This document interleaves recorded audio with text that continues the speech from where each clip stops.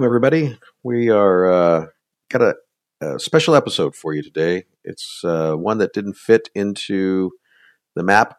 You know, being a startup and sort of working our way through this stuff, we've created a bunch of content that we thought went a specific place, but then we came up with the content table of contents map that you see, and this one kind of ended up on the outside. And it's such a good episode. Keith and I spent a lot of time talking about, can you actually lose the race and what it means to lose or to lose out on what's happening. So it's worth a listen. We're going to call this Canteen number 1. Can you lose the race? And we'll hope you really enjoy it. Thanks a lot. Guys, welcome into the Race to the Kingdom. I'm still not sure whether we call this a podcast or a video cast, or I don't know. We kind of just internally call it a podcast, even though there's going to be video along with it. So welcome into the Race to the Kingdom podcast. It's a video podcast, a video cast that you can listen to the podcast on. So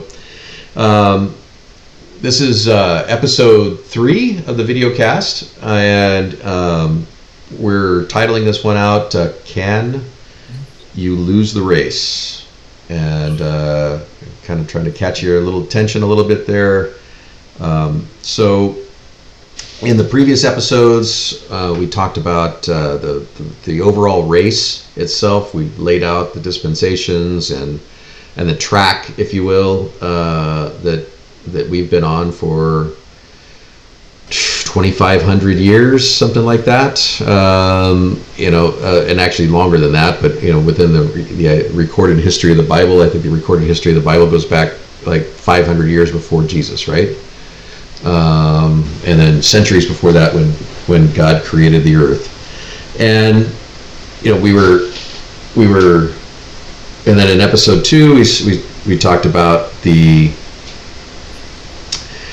race itself and the reasons to run the race, what God was looking at for us not to be lukewarm, to be spit out of his mouth.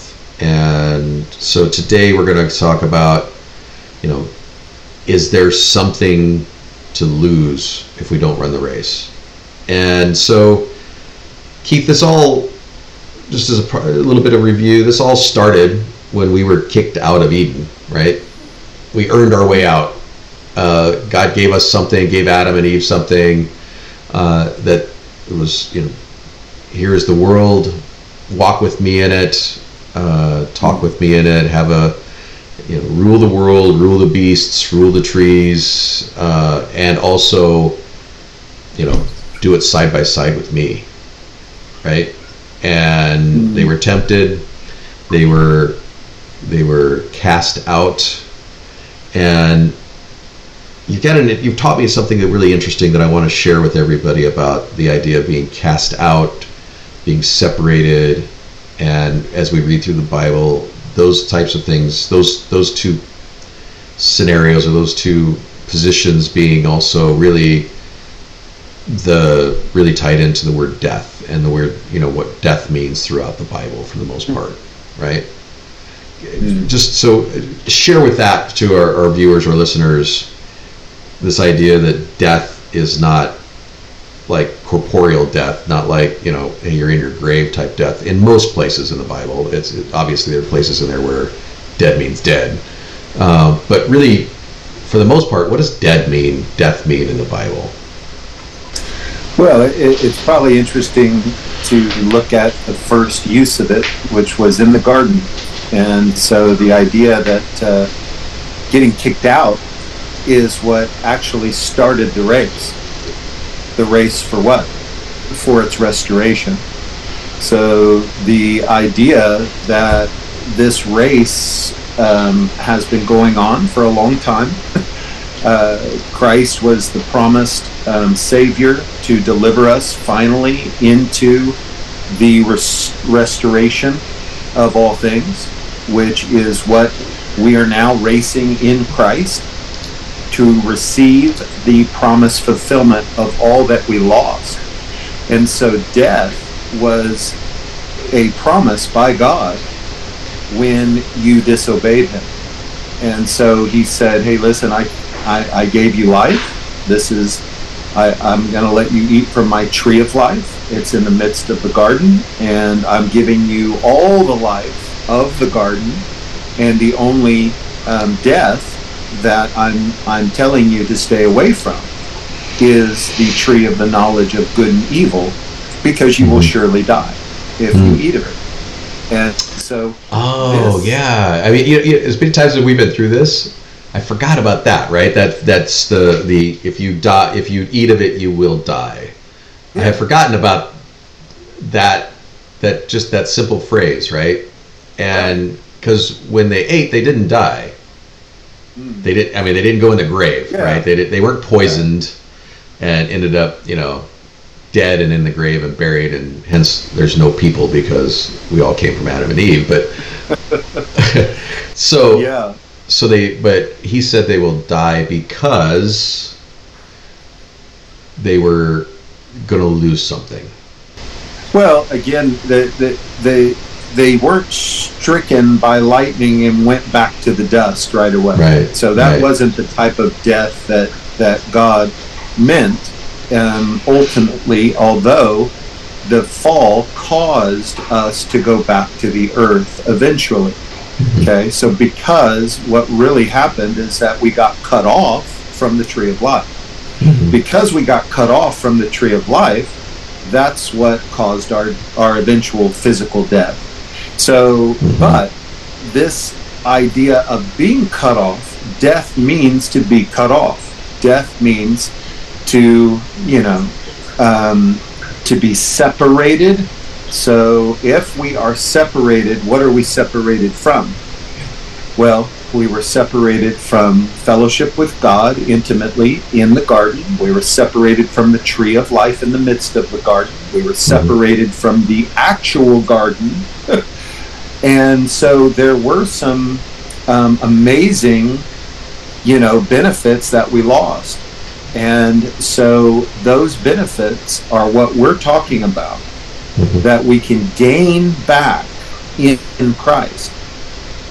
And so as we race in him and follow him as our forerunner in the groundwork that he has already accomplished for us, we can now achieve all the promises of restoration that was lost.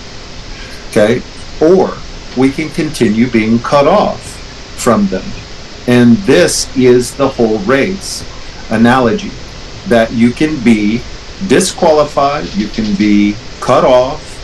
These things that are warnings to the body of Christ, to the children of God, are significant warnings in achieving the desired restoration of intimacy, of tree of life, of land, of being able to have privileges that he gave us to rule and to reign in the garden. So all of these things are at stake. They're actually called inheritance now. And it truly is levels of glorification that have been promised to us conditionally.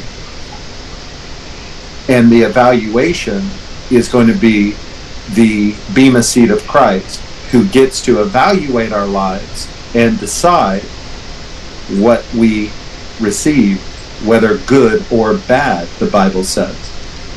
So, I mean, is it fair to simplify this by saying that, basically, he gave us a chance not to screw up. Basically, there's one thing you can't do, just don't do that. We were tempted, we screwed up, and God has spent the rest of time trying to restore us back to that original position. Is that a fair statement? So he's trying to restore us to inner Eden, right? Yeah. I mean, and whatever God tries to do, he does. Yeah. And so this was obviously a long-range plan. Yeah. But obviously God tries to do it, but he also, along with that, gave us free will, which is what got us in this position in the beginning, was free will. And so each time God has tried, whether you go and look at, Noah, each of the ages, right? Each of the ages is defined almost by another attempt at getting us back into the Eden position, right? With Jesus being the ultimate effort to do so, right? Because that to me, at least to my head, that's a key way of looking at this. That that God is truly wanting us to come back home, if Eden is home, right? And He keeps giving us an opportunity each generation, each age. He's trying to figure out, and I know that doesn't work, because He should already know. But it actually does segue nicely into the baseball analogy of coming home. Okay. So interesting. Throw this one at me. I haven't heard this one. Yeah.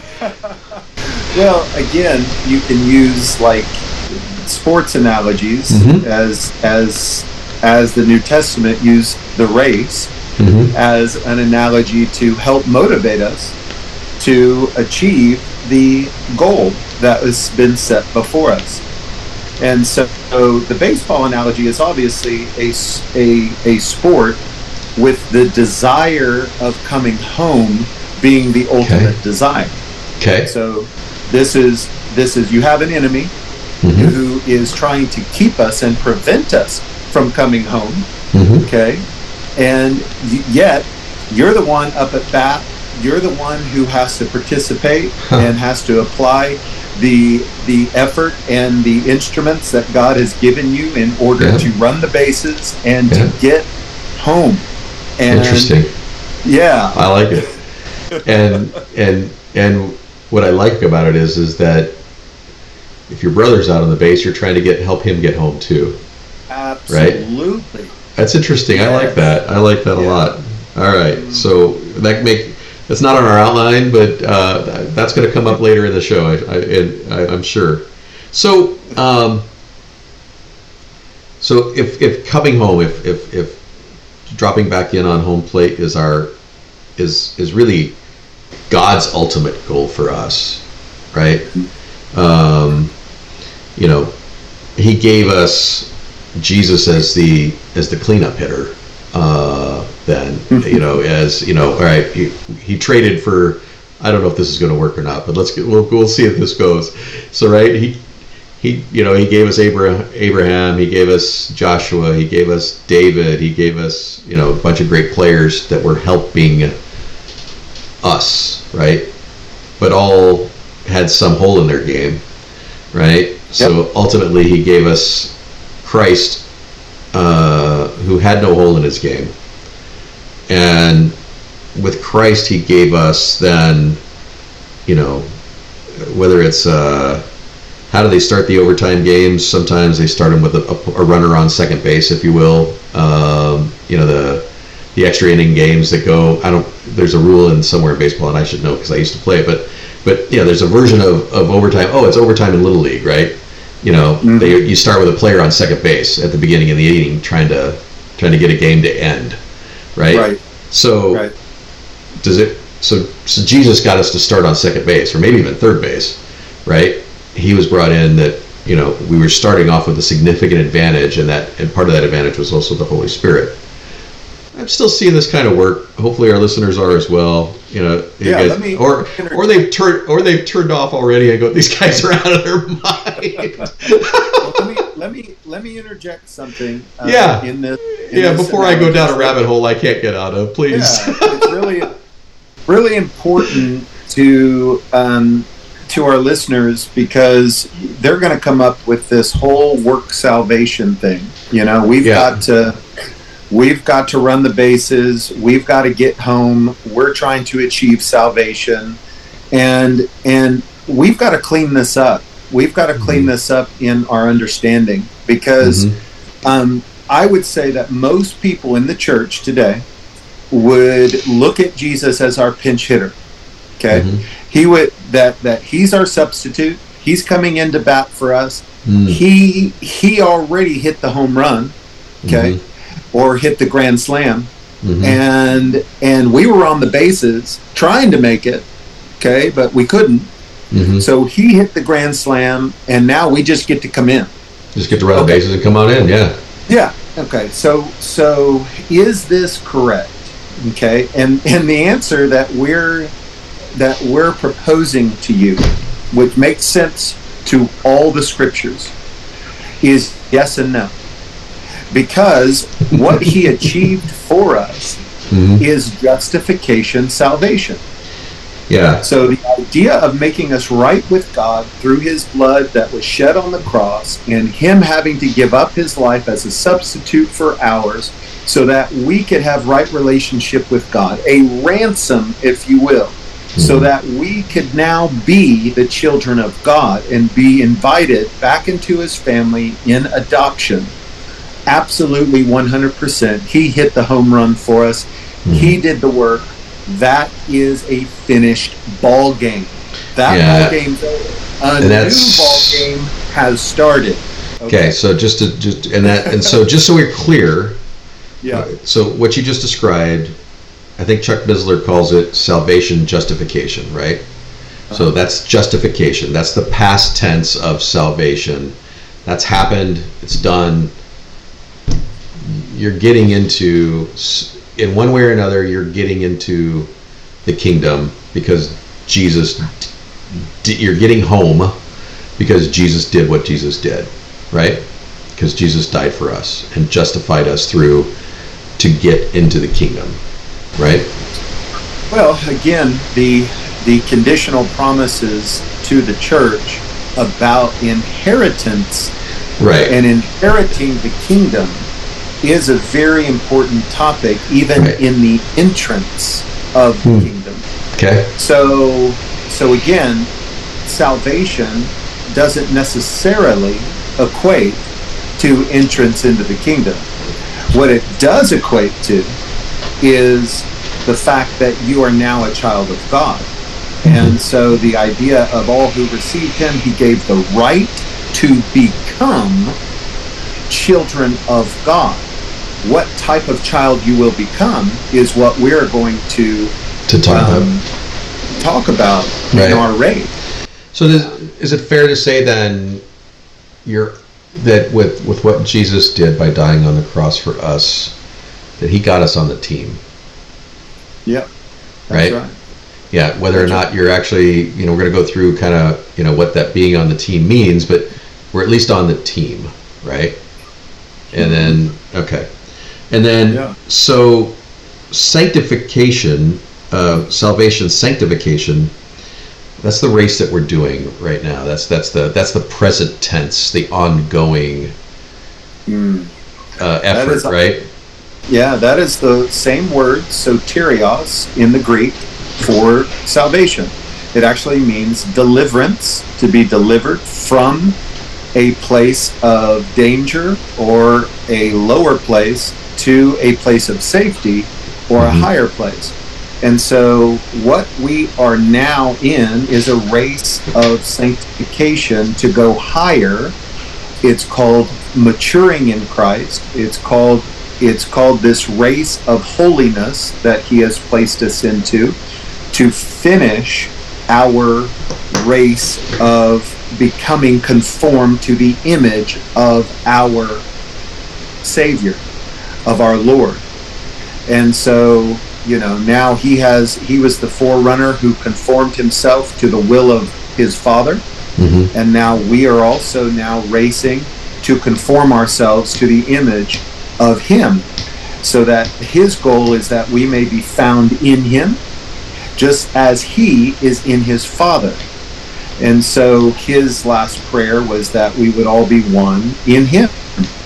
And so we will see that this though is full of warnings, it's full of challenges, it's full of pitfalls, of sidelining us, benching us, and even being cut from the team that would enter the kingdom. not cut from the family, but cut from the team that would enter the kingdom. And so this is going to be a very important understanding as we develop what it means to race for glorification. We are racing for future salvation, because it's actually called salvation in the Bible. It's in the future tense. It's what may be lost. It's what may be gained. And so this is the motivation that keeps us going. It keeps us motivated to finish strong. And what we're talking about right here, this idea, this concept, is probably the going to be it's the cornerstone of Race to the Kingdom's ministry. It is also sort of extremely misunderstood, extremely misrepresented or underrepresented within the traditional version of theology and teaching. And so, guys, this is one that you're just going to go, oh, there's versions of this that we just don't agree with. I've never been taught that. I'm with you. I'd never been taught that, right? And over time, over whatever the duration of this videocast podcast series becomes, we're going to dive deep into the contradictions of they teach this, but they also teach this, and those two things contradict themselves in the Word. And to prove out what we're talking about, that we're not just coming up with something to make something fit. There's some other things you can do, and not to say, hey, we've got this, we're just because somebody else is doing something that we're right too. But Chuck Missler spent a lot of time on the kingdom, and that there was something missing in modern theology. There's an amazing book by a gentleman named Frank Viola called The Insurgents that speaks to what's missing in modern theology as well. And not to say all theology, not to say all pastors, all preachers, all priests are missing this, but in general, this is a really big hole in our game as Christians that we're all trying to fill. And so, we want you, as we go through this with us and over multiple, our future episodes as well, we want you to, go out and start going, well, maybe are these guys right or are these guys wrong? And doing this, digging into this yourselves as well. There's a lot of growth in this has been for me. Keith brought this concept to me almost a year ago, and I've spent a lot of time wondering, praying about, and researching to see, is he right? Is Keith just, bringing something to me and offering me as I actively grow as a Christian, an opportunity to, be a false prophet or a false direction? And I'm sitting here today because I've proven to myself, and through research and through prayer and listening to the Holy Spirit that he's not, that we're not. So I just want to recognize out that this is going to be hard to swallow, and stick with us. We're going to prove it out. We're going to try to do it in a way that is hopefully fun. And one of my abilities is to do analogies and try to break some stuff down into simplistic stuff. I don't always get them right. Keith will call me when I don't, but that's that's really, it's a big deal. This is a big deal, right? Yeah. One of the things that I want to do as we're talking about, we're going to show you this. We're going to prove it to you. We're going to give you the evidence of this. And part of a podcast is just sharing our thoughts about what we have read, what God has revealed to us, and then making it relatable, maybe through analogies. But my strength in what I really love to do is show you the Word of God. And unfortunately, with the Zoom background, it doesn't work. Yeah. I do want to just take our analogy real quick, and I want to go to the book of Romans, and I want to be able to just show you generally, at least, what we're talking about. So when you go to the book of Romans and you look at the Apostle Paul making a staircase argument. Yep. So, what chapter? So we're gonna kind of go through starting with chapter 5, and 5, 6, 7, and 8 are really the Roman road or the Roman staircase of this courtroom. And Paul is laying out the argument about what Christ has done for us and the benefit of what he has done.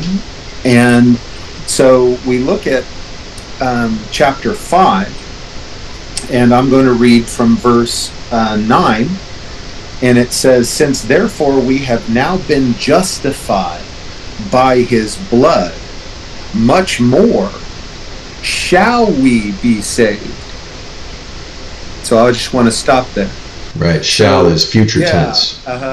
We have a future tense, shall we be saved, and we have a past tense, we have been justified. Okay, so again, we have an understanding, and the middle part that Paul always uses is the term much more. Okay, so that's his connector. Yeah, this is his connector. And he goes on and says, "For while we were enemies, we were reconciled to God by the death of his Son. Much more, now that we've been reconciled, shall we be saved by his life." Okay. And then we go into, that's the ball game that Christ, was our pinch hitter. He justified us. He hit the home run. He gave us the opportunity by faith to accept that. And when we did, we were adopted onto the team. Okay? And now he has placed us in a race. And now Paul is dealing with that in chapter 6. And so in chapter 6, what shall we say then? Are we to continue in sin that grace may abound? Okay? And so he says, by no means. How can we who died to sin still live in it? Okay, we are to walk in newness of life. And so do not present your members as sin as to instruments of unrighteousness. Present your members as slaves to righteousness, leading to sanctification. And so now we have a present tense opportunity in our ball game to participate in this race of sanctification that Paul is saying. The grace you've been given is not permission to sin like you were doing in your old lives.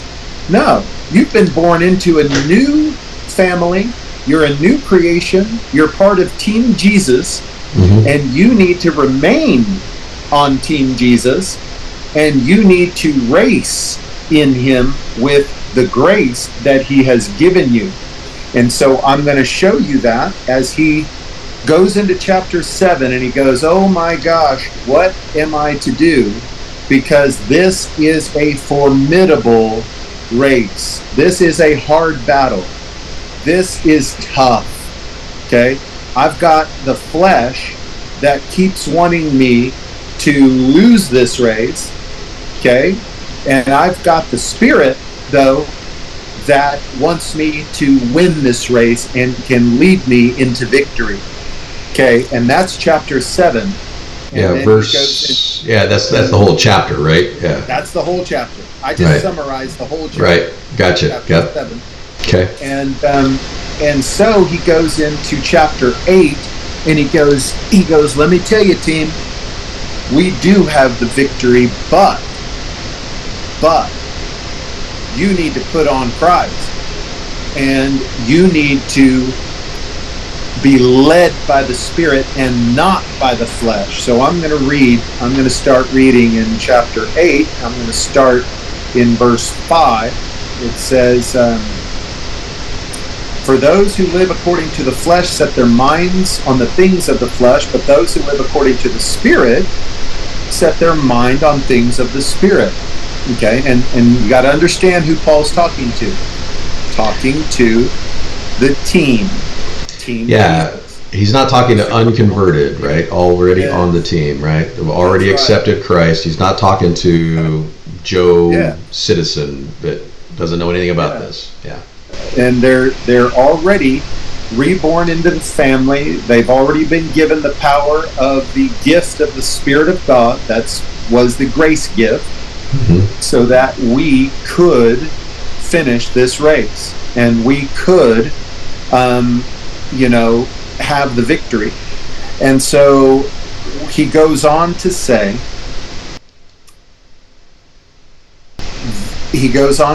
for to set the mind on the flesh is death. There we have death again. Right. Separation, if you substitute, right?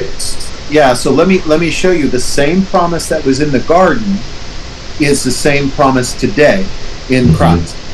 The two trees exist.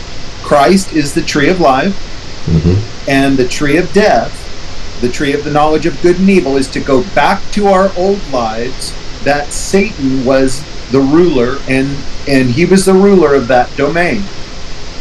Okay, so we still have that choice. Every day we wake up, what race we're going to run. And so it says to set the mind on the things of the flesh is death, to set the mind on the Spirit is life and peace. For the mind that is set on the flesh is hostile to God, for it does not submit to God's law. Indeed, it cannot. Those who are in the flesh cannot please God. And we're going to expand on this in just a minute. So one of the things that I just want to point out about pleasing God is this same theme runs throughout the instructions to the church. So even in 1 Corinthians, chapter 10, Paul's using this as an example for the race, that we're all racing for the incorruptible crown. And he says that, the Israelites that were racing in Moses, trying to achieve the promised land, did not please God. And then he points out that these are examples that are to be used for us, the church. So again, this underlying current of what it means to please God is also what it means to receive the promises from God. Okay, so these promises that we're racing towards is because we have pleased him. Yet he is able to give the inheritance to his children that are well-pleasing to him. And so just like in the Old Testament, you could be disinherited because you fell out of favor with the Father. It's the same with our Heavenly Father. Okay, so again, I want to show that this is consistent. This is a consistent theme throughout the Scriptures to the church as motivation. It's motivation for us. So as I keep reading in chapter 8 of Romans, I'm going to skip on down to verse 12, and I really want to read all the way to verse 18, because it's going to show us the conditional application of inheritance, of being called a son of God, and then also of receiving future glorification, which is the term for future salvation that we will show you is completely connected to salvation. Just what we read in Romans 5 when we talked about we have been justified and that we are going on to future salvation. This is what this means. And so I'm going to start in verse 12. It says, "So then, brothers," only those who are on the team are called brothers, We are debtors not to the flesh, to live according to the flesh. For if you live according to the flesh, you will die. So do you see the same correlation here as in the garden? Hey guys, my beloved Adam and Eve, if you eat of this tree, you will die. Mm-hmm. Okay, same exact promise here to God's people. Okay, it's you for if you live according to the flesh, you will die, which means you will be separated or cut off. Mm-hmm. But if by the Spirit you put to death the deeds of the body, you will live. All right, so we have a conditional application. We have to do something. Mm-hmm. This is our game to play now. We have to use what Christ has given us in order to win this game. Okay? And then I'm going to go into verse 14. For all who are led by the Spirit of God are sons of God. For you did not receive the spirit of slavery to fall back into fear, but you have received the spirit of adoption as sons, by whom we cry, Abba, Father. So remember, this is conditional to be called a son. To be that heir of being called a son in this adoption, Paul just got through telling us, if you live according to the flesh, you will die. Be separated from that. But if you live according to the Spirit, you will live. In other words, you will receive the inheritance of a son. Mm-hmm. Okay, so context is everything. Got to know the context of what is being written here, and the context of this pertains to the context of the Old Testament, because these Old Testament examples are brought back as we are fulfilling all things in Christ. All things that have been written, we are fulfilling in Christ. Okay, so we have received the spirit of adoption as sons whom we cry, Abba, Father. The Spirit himself bears witness with our spirit that we are children of God. So it goes back to the word children, tekna, instead of huos, which is sons. And if children, then heirs, heirs of God and fellow heirs with Christ, provided, here's a conditional statement, we suffer with him in order that we may also be glorified with him. So again, now it's getting into this promise of glorification if we do something. So if we suffer with Christ in this race, okay, so he ran his race, and what did he do? He suffered. He suffered in his race. He even said, Father, I don't want to finish this race. Can you take this cup from me?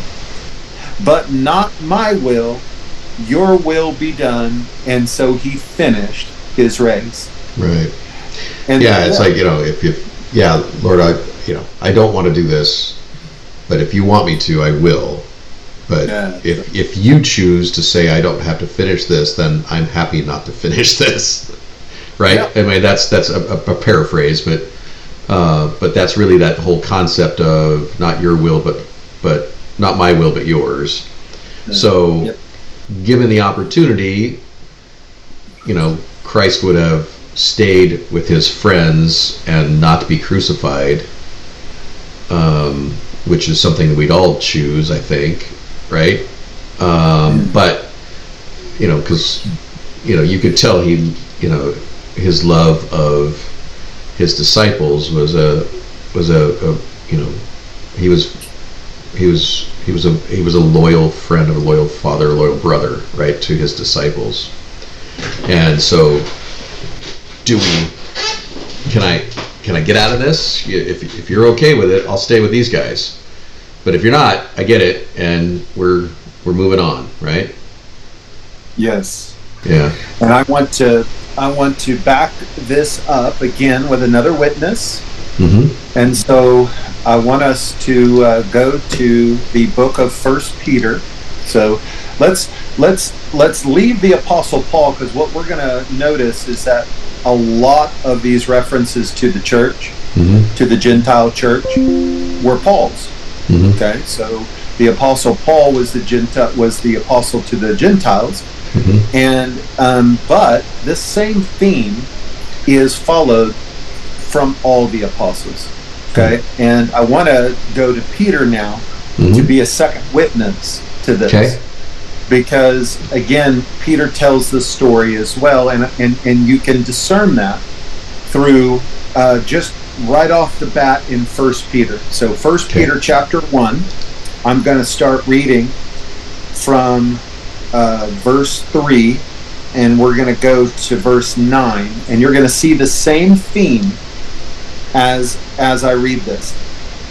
Blessed be the God and Father of our Lord Jesus Christ. According to his great mercy, he has caused us to be born again to a living hope through the resurrection of Jesus Christ from the dead, to an inheritance that is imperishable, undefiled, and unfading, kept in heaven for you, who by God's power are being guarded through faith for a salvation ready to be revealed. Okay, so you got to remember that this salvation ready to be revealed is what is available in heaven because of Christ. Mm-hmm. He is the one who has secured this inheritance. Now we're all racing for that inheritance. Okay? Yeah, so so this sentence, or I guess it is one big sentence, contains both past tense and future tense references, right? It does, and Mm-hmm. and that's what I want you to notice as we go through it. Yeah. I also want you to notice that we just got through talking in Romans 8, and if we were to continue in Romans 8, okay, it says that all of creation is groaning, as in childbirth, for the revealing of the sons of God. So look at what Peter is saying. He's saying that this inheritance that is kept in heaven for us by God's power being guarded through faith for a salvation ready to be revealed, okay, in the last time. Now listen, let me go on. In this you rejoice, though now for a little while, if necessary, you have been grieved by various trials, so that the tested genuineness of your faith, which is what the race is. Mm-hmm. The race is the tested genuineness of our faith. More precious than gold that perishes, though it is tested by fire, may be found to result in praise and glory and honor at the revelation of Jesus Christ. Okay, so this is a condition. This is a conditional understanding. He's hoping that the tested genuineness of our faith will be found genuine at the end, and it will be glorious and honorable. Though you have not seen him, you love him. Though you do not now see him, you believe in him and rejoice with joy that is inexpressible and filled with glory, obtaining the outcome of your faith. Ready? The salvation of your soul. So this race, the outcome of this race really truly is the salvation of our soul. Mm-hmm. So the soul and the spirit and the body are three things that were told in 1 Thessalonians chapter 5. May your whole spirit, soul, and body be kept blameless until the coming of Jesus Christ.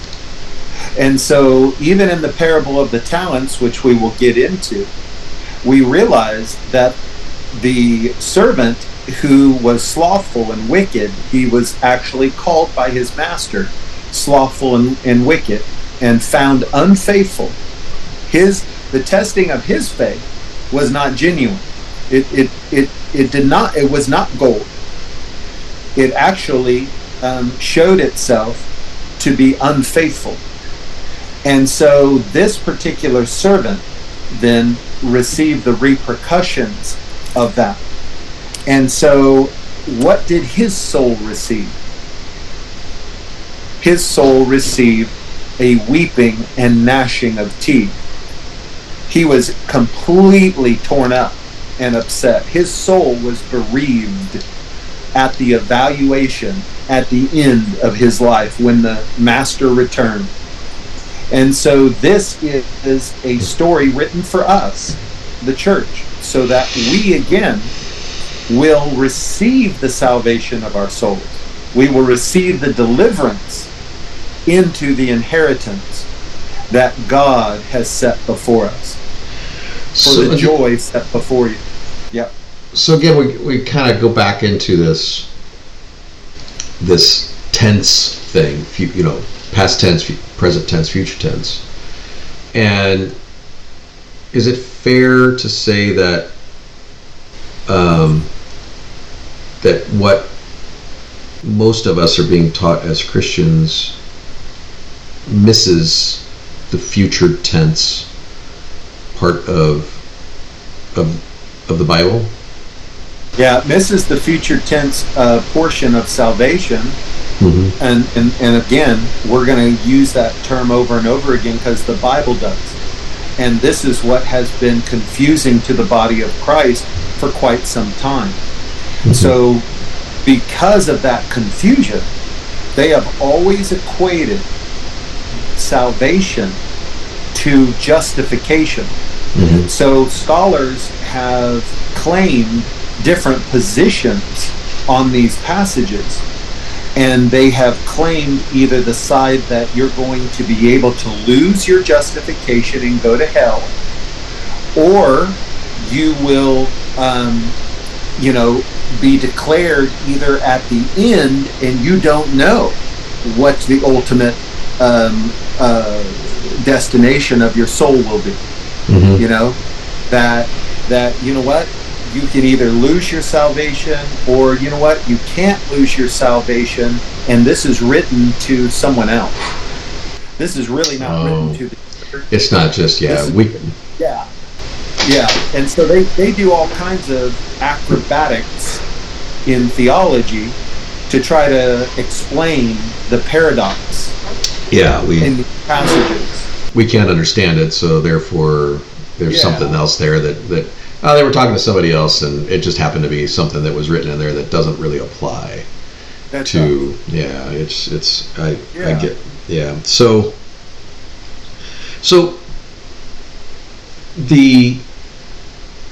I think you're, and I hope you're. To me, it feels like, but I'm really close to this subject. But we're setting up a good case of this present tense being saved and future tense glorified, or the result of being saved, right?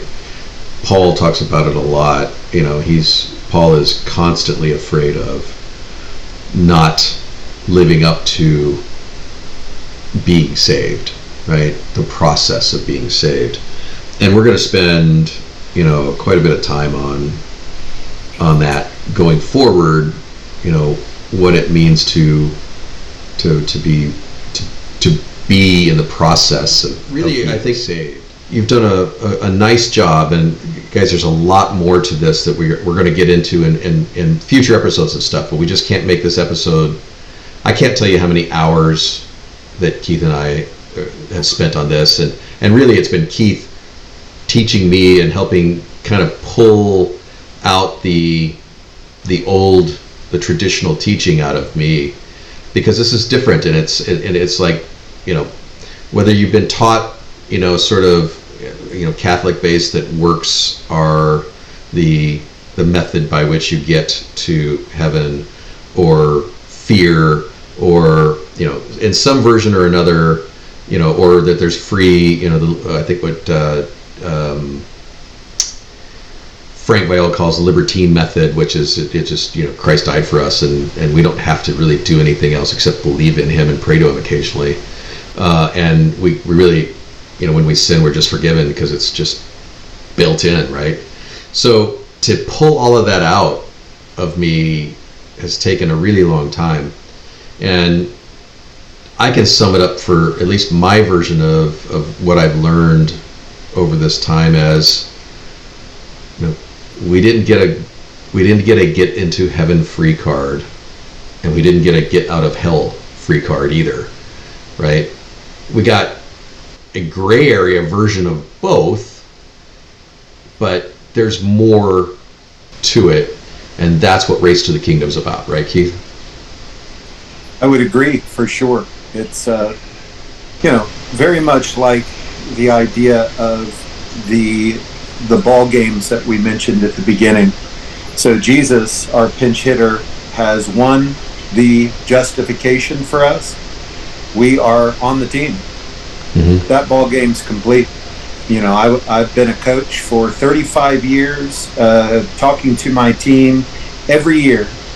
I bring my team in, congratulate them for just being on the team. Okay, well done. You are part of an elite team, and but our work begins now. Okay, and so that work is the rest of the season, and here's the goal. And you show them what the goal is at the end that you want to achieve. And you remind them that it's going to take a lot of hard work, okay, a lot of participation, a lot of loyalty, and they're going to have to, apply that all season so that we can achieve this goal at the end of the season. And that's interesting because you just struck us on something for me that hadn't actually, in all the time we've been doing this together, hadn't actually occurred to me. And that, as we talked about the race, I viewed it as like an event. And then earlier today, when you talked about baseball, I thought of it as a single game. But really, this is a season. Yeah. Right? And we use baseball, but I'm a hockey guy. But when you look at a season of effort, there's a lot of sacrifice. There's a lot of work that goes in throughout an entire season of games to get to, using our baseball analogy, the World Series and to win the World Series, right? Those guys are just didn't start the season all ready to go. They worked throughout the season. They overcame injuries. They overcame hardships. They brought in new players to, at the trade deadline to enhance the team, to make up for what some of the other team members lacked, to strengthen the weaker parts of the team, right? And in our world, that is me finding you, or you finding me, and making me stronger because of our relationship, right? Yeah, steel sharpens steel, right? That's right. And so that's actually really perfect. I mean, it's really beautiful, actually. And I hadn't ever. Every time we talked about, we talked about the race, it always seemed singular to me. And we talked about the game again. We talked about the game today. It seems a game today, one event, not a lifetime of effort or a season of effort. That's really actually very poignant. I hope that helps others as much as it just helped me. So there's a reward at the end, right? So there's they've got the champagne celebration and the presentation of the World Series trophy with all the banners on it, right? All the little, I don't remember, there's a name for it. I don't follow baseball as much as I used to, so I apologize to all you baseball guys that are going, you're an idiot! You don't know what the name of the trophy is. But it's not the Bud Selig trophy, though. I know that. So let's talk about just a little bit, and we're going to finish up, about the rewards of winning the race, of what is at the end of our season. and how does that, and what biblically ties us into that? Well, again, I'm gonna quote from Paul in 1 Corinthians chapter 9, and we are going to segue that into Matthew 25 in what Jesus said. But in 1 Corinthians chapter 9, verse 24, where Paul talks about the race, he says, "Do you not know that in a race all runners run, but only one receives the prize? So run that you may obtain it. Every athlete exercises self-control in all things. They do it to receive a perishable wreath, but we an imperishable. So I do not run aimlessly. I do not box as one who beats the air, but I discipline my body and keep it under control, lest after preaching to others, I myself should be disqualified." So, and then he goes into the example of those in Moses leaving Egypt and trying to make it to the promised land. So again, we have a race that we've been put into, and there is a chance to be disqualified in the race from receiving the prize at the end of the season.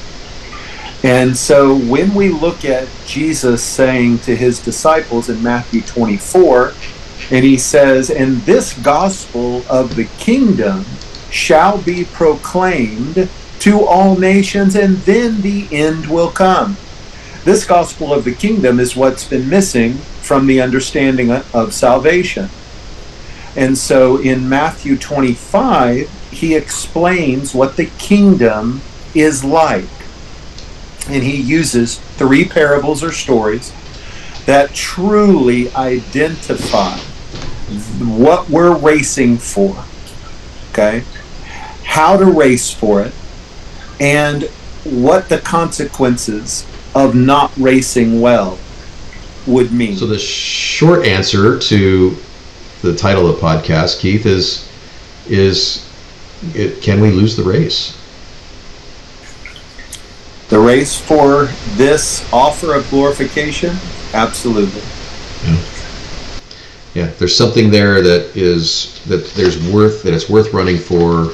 There's something there. There's something at the end of this season, if we want to go back to our baseball analogy. There's something at the end of this season that is truly worth working throughout our season, throughout our lives, right? So if our life is a season, there's something worth working for in that, in our lives, that is something more than what we're being told. We're being asked something, but if you haven't really dug into this, if you've just relied on sitting in the church on Sunday for the pastor to tell you what you need to do, you probably aren't aware that all of this is out there, and that's why we're here. That's why we hope you'll come back next week or next episode, and join us as we break this down and explore this, and eventually get into hopefully how to do it too. So guys, if you've enjoyed what we've done, we do hope that you'll hit subscribe and give us a good review. All it doesn't do anything for us financially. It just hopefully helps other people find this. If you found this podcast or videocast by email or by word of mouth to a friend and you enjoyed it, please share it with others. Again, we're neither of us, so there's no financial interest in this, and neither Keith nor I have the financial resources to try to promote this. This is all going to be grown by word of mouth, that you believe what we're talking about, and the Holy Spirit's called you to share this with somebody else. So